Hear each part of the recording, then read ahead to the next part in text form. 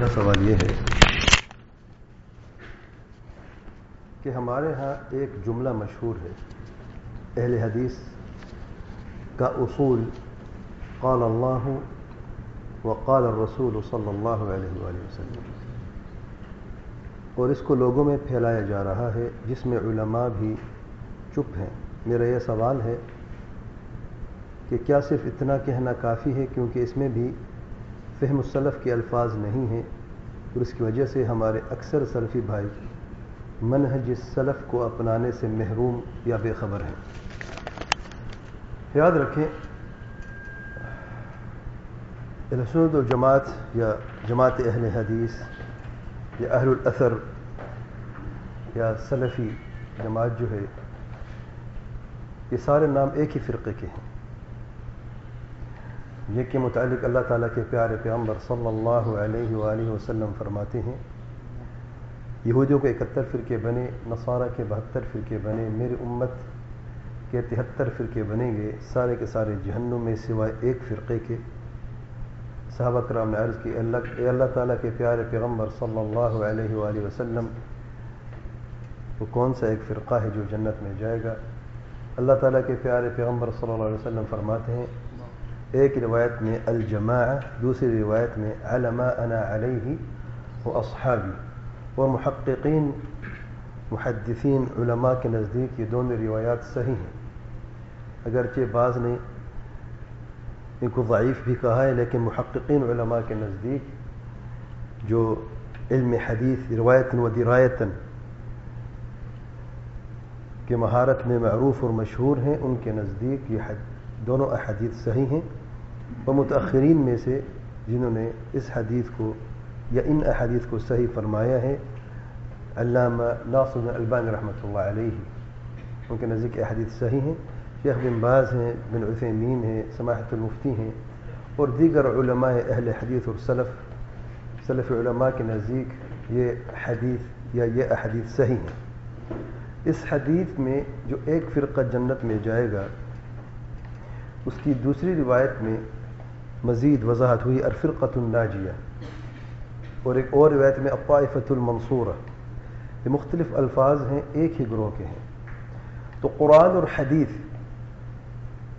یہی ہے بنیاد ہمارے دین اسلام کی، اس میں تو کوئی شک و شبہ بھی نہیں ہے، چاہے اہل حدیث ہوں یا چاہے اہل سنت جماعت یا اہل الاثر ہوں یا فرقۃ الناجیہ، سب ایک ہی نام ہے، مختلف نام ہے، ایک ہی گروہ کے ہیں۔ لیکن بعضوں کا کیا ہوتا ہے،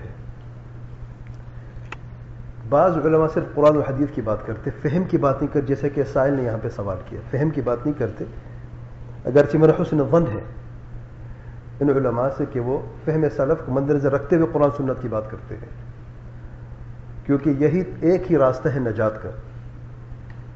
سارے کے سارے جہنم سوائے ایک فرقے کے، علامہ انا علیہ و اصحابی، علامہ البانی رحمۃ اللہ علیہ بڑی پیاری، یعنی میں نے مختلف کتابیں پڑھی ہیں، واللہ مختلف علماء کے اقوال میں نے سنے ہیں، لیکن جو تشریح اس حدیث کے علامہ البانی سے میں نے سنی ہے نا، اور منہج سلفی کے جو بیج انہوں نے بویا ہے نا، ایسے الفاظ واللہ میں نے کم علماء سے سنے۔ تشریح کی بات میں کر رہا ہوں، ویسے تو منہج سب کا ایک ہی ہے۔ فرماتے ہیں جو ذرا غور سے سنیں، جو 72 فرقے جہنم میں جا رہے ہیں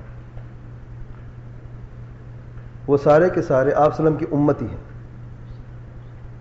اور سارے کے سارے کہتے ہیں قال اللہ وقال رسول اللہ صلی اللہ علیہ وسلم، یعنی قرآن اور حدیث کی بات کرتے ہیں۔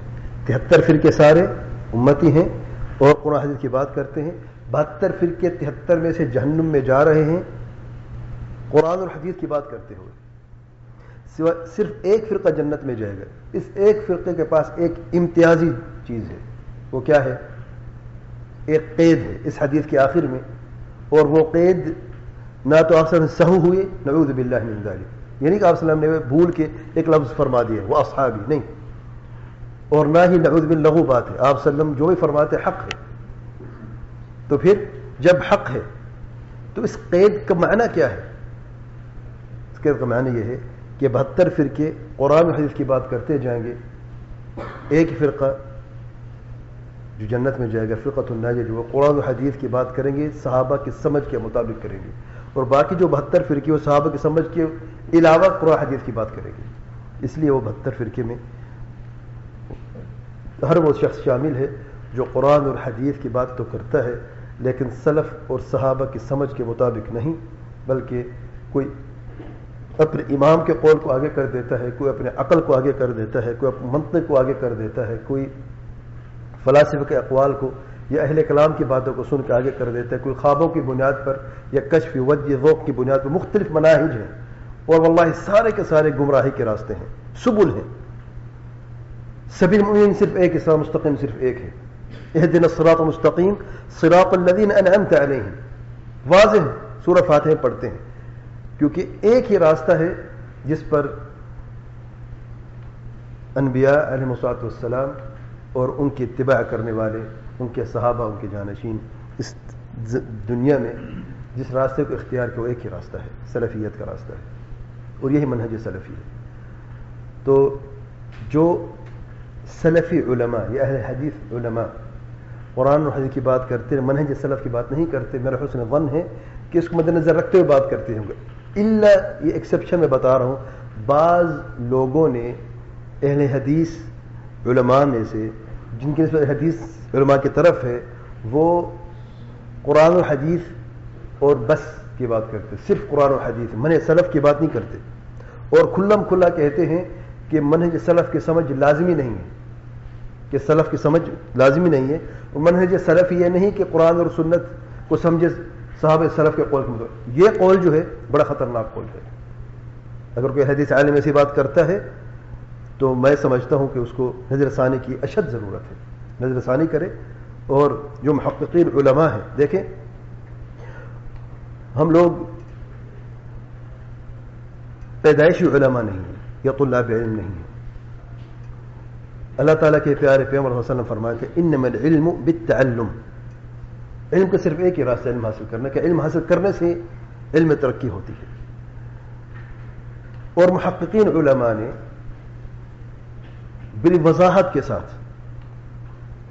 منہج سلفی پر جب بات کرتے ہیں تو قرآن اور حدیث کی جب بات کرتے ہیں تو ایک اور قید لگاتے ہیں جو میں سمجھتا ہوں بہت ہی ضرور، خاص طور پہ آج کے زمانے میں.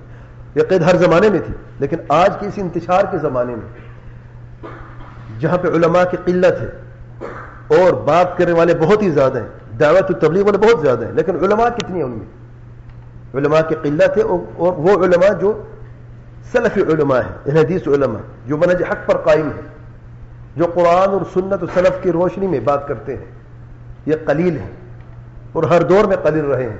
یہ نہ سمجھے کہ بہت زیادہ تھے، ہر دور میں قلیل رہے ہیں. مخالفین ان کے بہت زیادہ تھے تعداد میں، لیکن ان کا کچھ بگاڑ نہ سکے کیونکہ یہ حق پر قائم رہے. اور اللہ تعالیٰ سب قدر کی دعا کرتے رہے، ہم بھی اللہ تعالیٰ سے یہی دعا کرتے ہیں اللہ تعالیٰ ہم سب کو قرآن اور سنت منہج سلف پر زندہ قائم رکھے اور اسی پر ہی ہمیں موت ہے. یہ منہج حق ہے.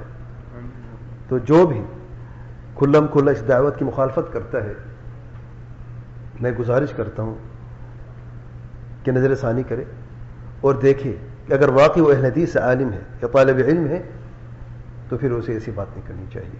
ایک ہی راستہ ہے امت کی وحدت کا،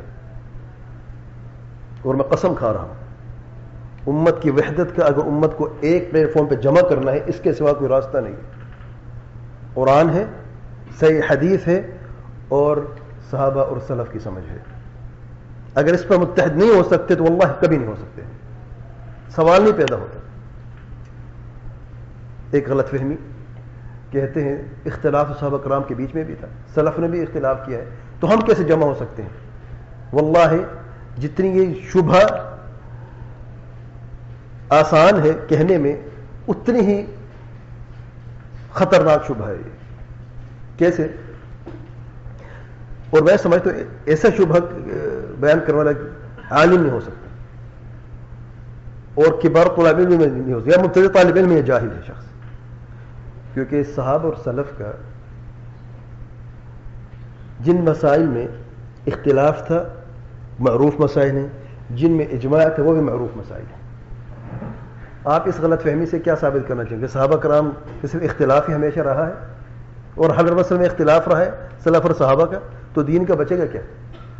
میرے بھائی اچھی طرح سن لیں، اصولی مسائل میں، عقیدے کے مسائل میں، ایمان کے مسائل میں جو بنیادی اصول ہیں عقیدے کے اور ایمان کے، ان مسائل میں کوئی اختلاف نہیں تھا، اجماع تھا.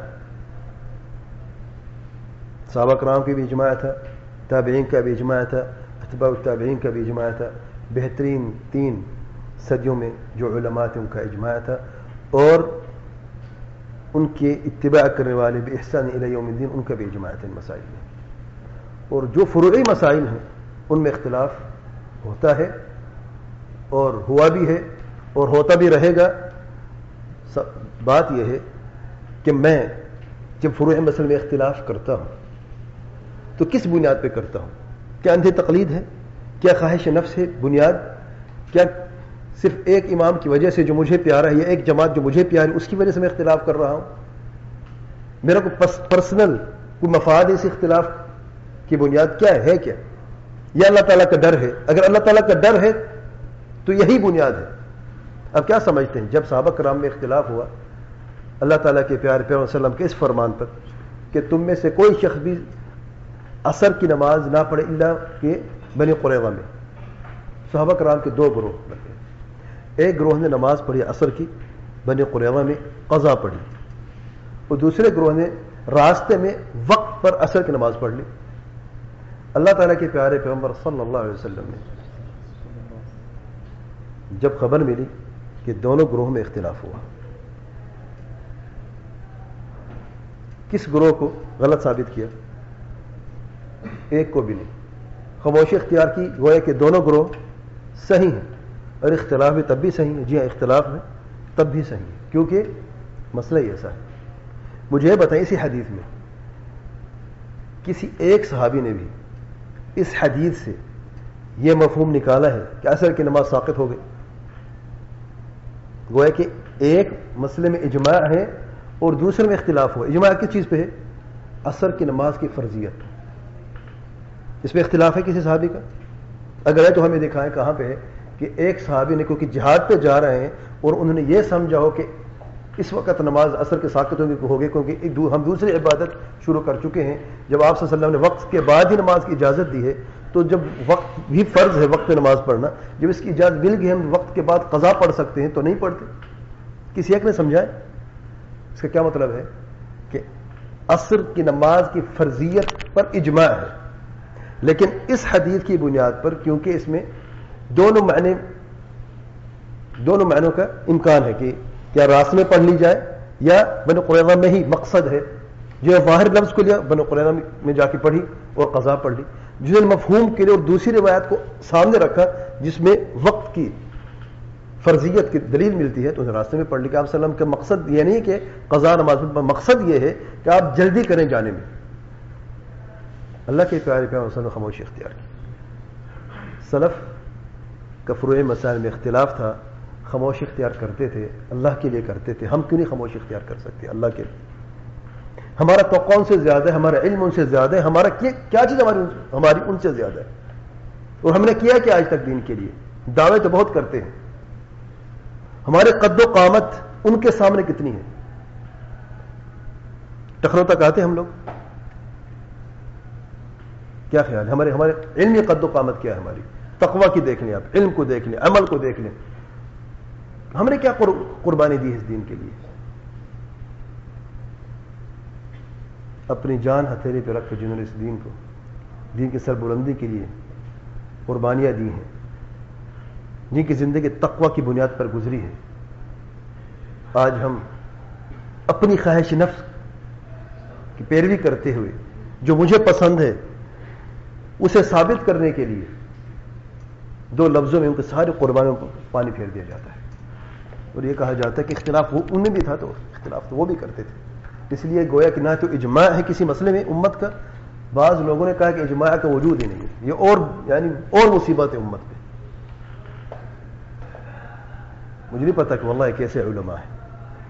کوئی کہتا ہے اجماع موجود نہیں ہے، صرف قرآن اور حدیث اور کچھ بھی نہیں. اور جو سلف نے ایک عمارت قائم کی اور ان کے متبعین نے پچھلی ان 14 صدیوں میں ایک ہی لفظ میں کہ اجماع موجود سب کو گرا دیا ہے، تو کوئی پرواہ بھی نہیں کی. بس قرآن اور حدیث اور کچھ بھی نہیں. آج رافضی کیا کہتا ہے؟ اللہ کے لیے مجھے ذرا سمجھائے، میں تھوڑا طالب علم ہوں، رافض قرآن اور حدیث کہتا ہے کہ نہیں؟ اگرچہ ان کی حدیث ان کے اپنے اماموں کے اقوال ہیں، ان کی سند اپنی ہے، لیکن کہتا کیا ہے؟ کبھی کبھی اللہ کے لیے مجھے بتائیں کسی رافضی نے آج تک تورات اور انجیل کی بات سامنے رکھی ہے؟ دلیل کہاں سے لیتے ہیں یہ لوگ؟ قرآن سے اور حدیث سے۔ جہمی کہاں سے لیتے ہیں؟ معتزلی نے کہاں سے لیا؟ اشاعرہ نے کہا، ماتریدی نے کہاں سے لیا؟ بریلوی، دیوبندی، قادیانی، یہ سارے کے سارے لوگ کہاں سے دلیل لیتے ہیں؟ جو بتائیں ذرا۔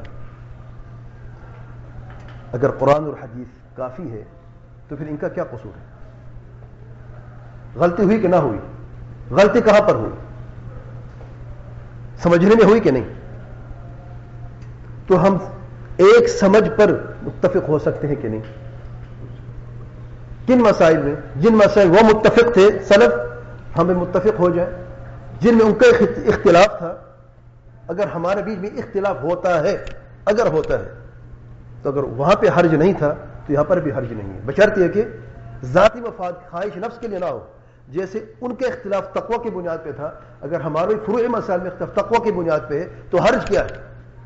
مجھے بتائیں۔ آج ہم جھگڑنا تو جانتے ہیں، لڑنا تو جانتے ہیں، کسی پر تہمت اگر کسی کو گرانا تو جانتے ہیں، کاش ہمیں جان لیتے کہ تقوی کی بنیاد پر اختلاف کیسے کیا جاتا ہے۔ منہج سلفی واضح منہج ہے، قال اللہ وقال رسول اللہ صلی اللہ علیہ وسلم بفہم السلف الصالح۔ جو تیسری قید نہیں لگاتے، واللہ قسم کھا رہا ہوں وہ ٹھوکر ضرور کھاتے ہیں، کیونکہ صراط مستقیم پر چلنے کے لیے، سیدھے راستے پر چلنے کے لیے یہ قید میری لگائی ہوئی نہیں، میری کوئی ضرورت نہیں، میری کوئی حیثیت نہیں ہے، سید مرسلین صلی اللہ علیہ وسلم نے یہ قید لگائی ہے وہ اصحابی کی، اور اللہ تعالیٰ واضح فرمائے فَإِنْ آمَنُوا بِمِثْلِ مَا آمَنْتُمْ بِهِ فَقَدْ اهْتَدَوْا۔ ہدایت یافتہ کون ہے؟ جس کا ایمان کیسے ہونا چاہیے؟ ہمارے جیسا؟ کون مراد ہے آیت کریمہ میں بِمِثْلِ مَا؟ سبحان اللہ، صحابہ کرام ہیں اور صحابہ کرام کے راستے پر چلنے والے ہیں۔ صحابہ کرام کے زمانے میں اگر کوئی شخص ایمان لے کے آنا چاہتے اللہ تعالیٰ پر، اس کے پاس ایک ہی راستہ ہے کہ اس میں قرآن اور حدیث تھا کہ نہیں تھا۔ اللہ تعالیٰ کیا فرما رہے ہیں؟ عملاً اگر تمہارا ایمان درست ہے یا نہیں یہ دیکھنا چاہتے ہو تو یہ دیکھ لو تمہارا ایمان صحابہ کرام کے ایمان جیسا ہے کہ نہیں۔ بات یہ نہیں ہو کہ ان کا ایمان جتنا مضبوط تھا اتنے آپ کا ایمان مضبوط ہو، یعنی بات یہ ہو رہی جیسے ان کا ایمان تھا جن مسائل پہ جس طریقے سے آپ کا بھی ویسا ہے کہ نہیں۔ ورنہ ایمان کی مضبوطی کی اگر ہم بات کرتے ہیں تو صحابہ جیسا کون ہے؟ کوئی بھی نہیں ہے۔ لیکن ایمان کو جیسے ان لوگوں نے سمجھا، کیا آپ نے ویسے سمجھا ہے؟ اگر ویسے سمجھا ہے تو ٹھیک ہے، ہدایت یافتہ ہو تم، اور اگر ان کے خلاف کچھ سمجھا ہے تو پھر تو اللہ کوئی خیر نہیں ہے، کیونکہ ہدایت یافتہ ہو ہی نہیں، الخسران المبین ہے۔ واللہ اعلم۔